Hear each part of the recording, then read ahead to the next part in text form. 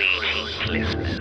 It is I, TV Spitzer Informer Dave, here once again to talk to you about the Cthulhu mythos, its books, its monsters, its unfortunate human casualties, its timeline in general, and even its tangential bits, like the dreamlands or things of a weird nature that are Lovecraftian leaning.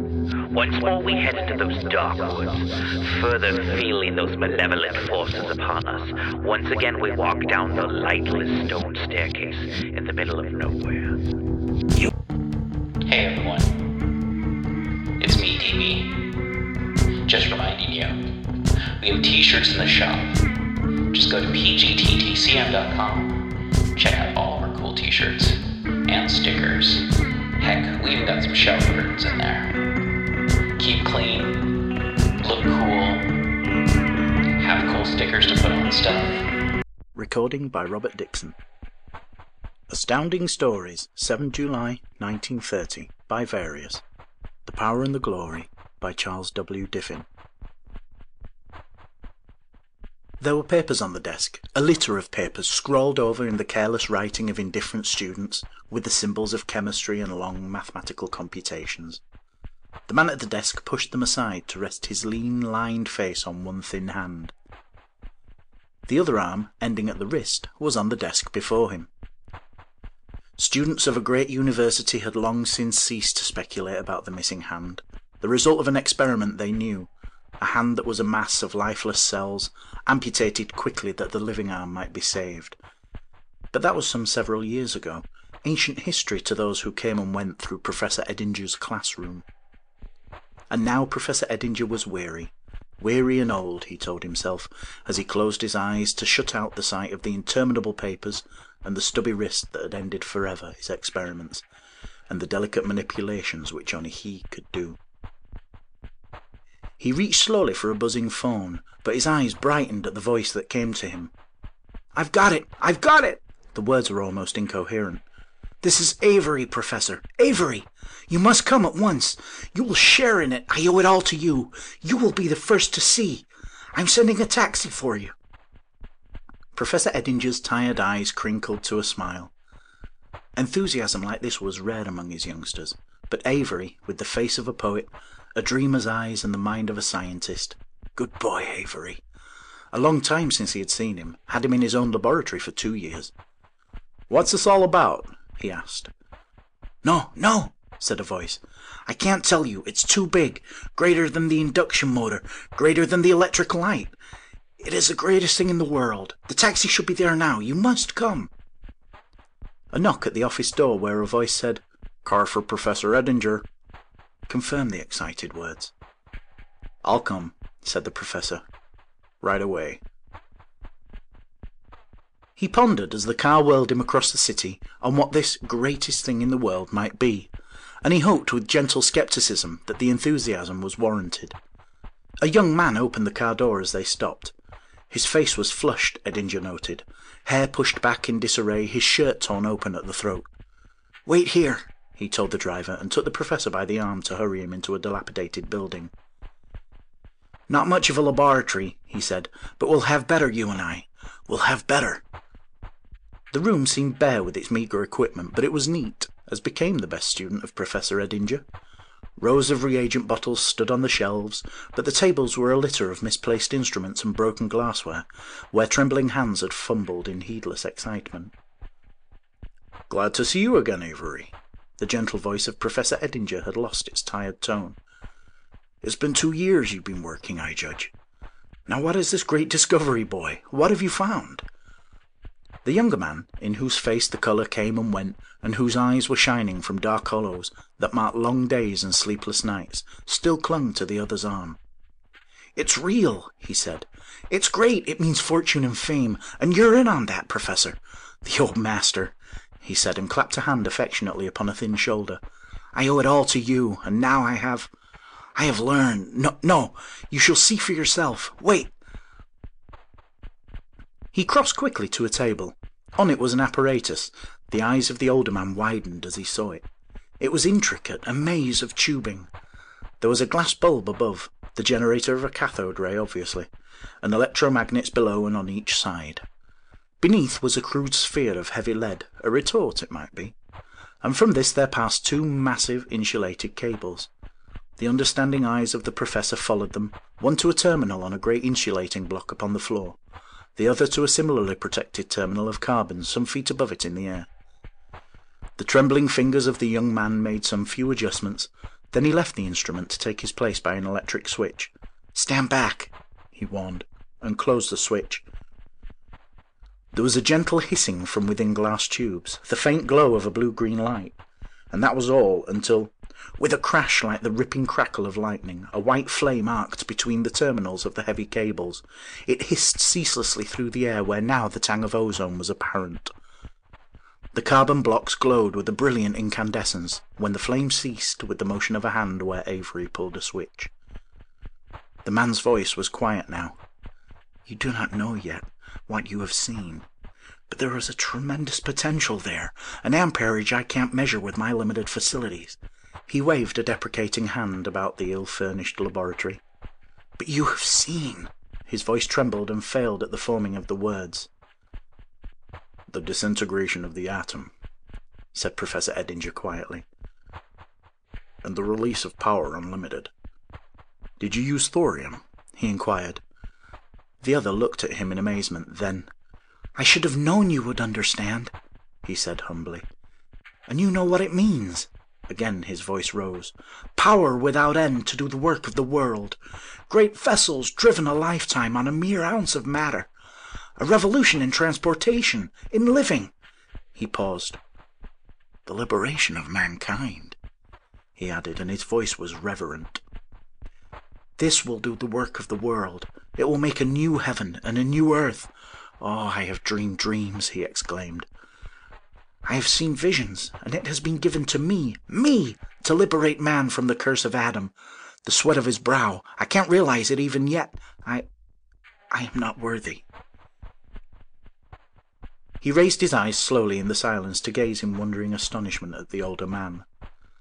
There was no answering light, no exultation on the lined face, only sadness in the tired eyes that looked at him and through him as if focused upon something in a dim future or past. "Don't you see?" asked the wondering man. "The freedom of men, the liberation of a race. No more poverty, no endless grinding labour." His young eyes, too, were looking into the future, a future of blinding light. "Culture," he said. "Instead of heartbreaking toil, a chance to grow mentally, spiritually. It is another world, a new life." And again he asked, "Surely you see?" "I see," said the other. "I see plainly." "The new world," said Avery. It dazzles me. It rings like music in my ears." "I see no new world," was the slow response. The young face was plainly perplexed. "Don't you believe?" he stammered. "After you have seen, I thought you would have the vision, would help me emancipate the world, save it." His voice failed. "Men have a way of crucifying their saviors," said the tired voice. The inventor was suddenly indignant. "You're blind," he said harshly. "It is too big for you. And I would have had you stand beside me in the great work. I shall announce it alone. There will be laboratories, enormous, and factories. My invention will be perfected, simplified, compressed. A generator will be made, thousands of horsepower to do the work of a city. Free thousands of men, made so small you can hold it in one hand." The sensitive face was proudly alight, proud and a trifle arrogant. The exultation of his coming power was strong upon him. "Yes," said Professor Edinger, "in one hand." And he raised his right arm that he might see where the end of a sleeve was empty. "I am sorry," said the inventor abruptly. "I didn't mean, but you will excuse me now. There is so much to be done." But the thin figure of Professor Edinger had crossed to the far table to examine the apparatus there. "Crude," he said beneath his breath. "Crude, but efficient." In the silence a rat had appeared in the distant corner. The professor nodded as he saw it. The animal stopped as the man's eyes came upon it. then sat squirrel-like on one of the shelves as it ate a crumb of food. Some morsel from a hurried lunch of Avery's, the professor reflected. Poor Avery. Yes, there was much to be done. He spoke as much to himself as to the man who was now beside him. It enters here, he said, and peered downward toward the lead bulb. He placed a finger on the side of the metal. About here, I should think. Have you a drill and a bit of quartz? The inventor's eyes were puzzled, but the assurance of his old instructor claimed obedience. He produced a small drill and a fragment like broken glass, and he started visibly as the one hand worked awkwardly to make a small hole in the side of the lead. But he withdrew his own restraining hand, and he watched in mystified silence while the quartz was fitted to make a tiny window, and the thin figure stooped to sight, as if aiming the opening towards a far corner, where a brown rat sat upright in the earnest munching of a dry crust. The professor drew Avery with him as he retreated noiselessly from the instrument. "Will you close the switch?" he whispered. The young man hesitated, bewildered at this unexpected demonstration, and the professor himself reached with his one hand for the black lever. Again the arc crashed into life, to hold for a brief instant until Professor Edinger opened the switch. "Well?" demanded Avery. "What's all the show? Do you think you're teaching me anything? About my own instrument?" There was hurt pride and jealous resentment in his voice. "See," said Professor Edinger quietly, and his one thin hand pointed to a far shelf, where in the shadow was a huddle of brown fur and a bit of crust. It fell as they watched, and the plop of the soft body upon the floor sounded loud in the silent room. "The law of compensation," said Professor Edinger. "Two sides to the medal, darkness and light, good and evil, life and death." The young man was stammering. "What do you mean? A death ray evolved? And what of it?" he demanded. "What of it? What's that got to do with it?" "A death ray," the other agreed. "You have dreamed, Avery. One must in order to create, but it is only a dream. You dreamed of life, a fuller life for the world, but you would have given them, as you have just seen, death." The face of Avery was white as wax. His eyes glared savagely from dark hollows. "A rat!" he protested. "You have killed a rat, and you say... He raised one trembling hand to his lips to hold them from forming the unspeakable words. "A rat," said the professor, "or a man, or a million men." "We will control it." "All men will have it, the best and the worst, and there is no defense." "It will free the world." "It will destroy it." "No!" And the white-faced man was shouting now. "You don't understand. You can't see." The lean figure of the scientist straightened to its full height. His eyes met those of the younger man, silent now before him, but Avery knew the eyes never saw him. They were looking far off, following the wings of thought. In the stillness the man's words came harsh and commanding. "Do you see the cities?" he said, "crumbling to ruins under the cold stars? The fields? They are rank with wild growth, torn and gullied by the waters. A desolate land where animals prowl. And the people, wandering bands, lower as the years drag on, than the beasts themselves. The children dying, forgotten, in the forgotten lands. A people to whom the progress of our civilization is one with the ages past. For whom there is again the slow, toiling road toward the light. And somewhere, perhaps, a conquering race. The most brutal and callous of mankind, rioting in their sense of power and dragging themselves down to oblivion." His gaze came slowly back to the room and the figure of the man still fighting for his dream. "They would not," said Avery hoarsely. "They'd use it for good." "Would they?" asked Professor Edinger. He spoke simply as one stating simple facts. "I love my fellow men," he said, "and I killed them in thousands in the last war. I and my science and my poison gas." The figure of Avery slumped suddenly upon a chair. His face was buried in his hands. "And I would have been," he groaned, "the greatest man in the world." "You shall be greater," said the Professor, "though only we shall know it. You and I. You will save the world from itself." The figure, bowed and sunken in the chair, made no move. The man was heedless of the kindly hand upon his shoulder.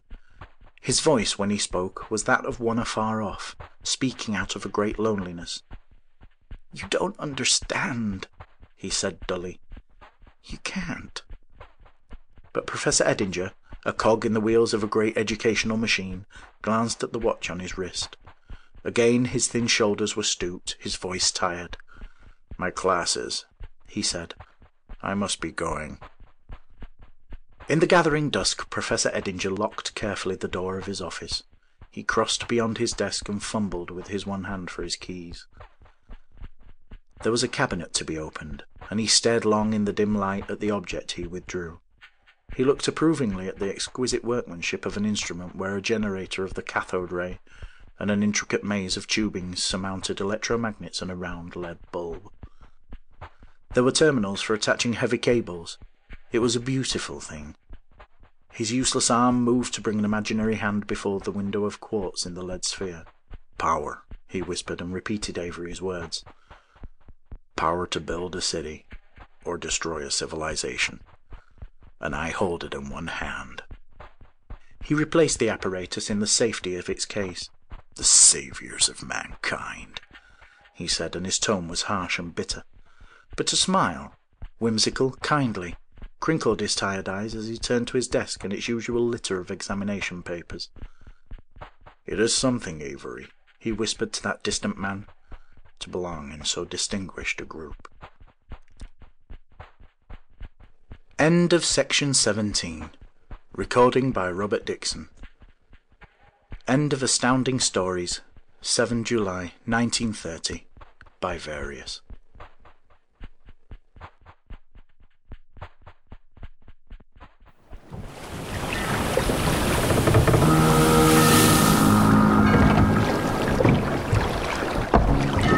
Welcome to Innsmouth, stranger. Hi, I'm Rob Whiten from the Innsmouth Book Club. Join me and my fellow guide John Chadwick as we take you on a fortnightly tour of Innsmouth. We visit places such as the Picture House, the Library and Innsmouth Museum to discuss all aspects of weird fiction, whether it be book, film, music, TV or art. As well as that, we stop over at the Gilman House to have a chat with a resident guest. That includes authors, artists, musicians, in fact Lovecraftian creatives of all types. You can find our free shows on Patreon, and there you can also sign up as a patron, which brings you bonus content, plus a monthly PDF copy of Innsmouth News, which features articles, author spotlights, all the latest news and reviews, and more. You can find us at patreon.com/InnsmouthBC. We hope to see you soon, because remember, Innsmouth isn't just a place, it's a state of mind. Thank you once again for listening to People's Guide to the Cthulhu Mythos. You can help show your support by going to the show notes and following any of the links that'll tell you how to support the show and how to support our guests. And thank you to all of our guests who you can find in the show notes. Rate, review, subscribe, and remember, patrons get priority access to asking us questions, suggesting topics, even, I don't know, submitting stuff. Actually, you don't have to be a patron to submit anything. That's how Dave got on the show, and that's how you can get on the show too. It's the People's Guide to the Cthulhu Mythos. Rate, review, subscribe, tell your friends. Thank you for listening. Back to the show. Prepare for a spine-tingling, nerve-shattering podcast featuring all your favorite monsters. You won't believe your ears when you listen to Monster Kid Radio.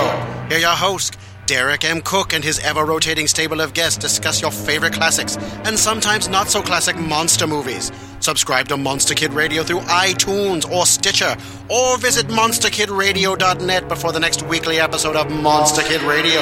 Go through the archives for interviews with Sarah Karloff, Victoria Price, and Joel Hodgson. Listen to discussions about movies like Creature from the Black Lagoon, Island of Terror, and King Kong. And don't forget convention coverage from Monster Bash and the H.P. Lovecraft Film Festival, Classic Monsters, Modern Talk, and the Head of Rondo Hatton, only on Monster Kid Radio.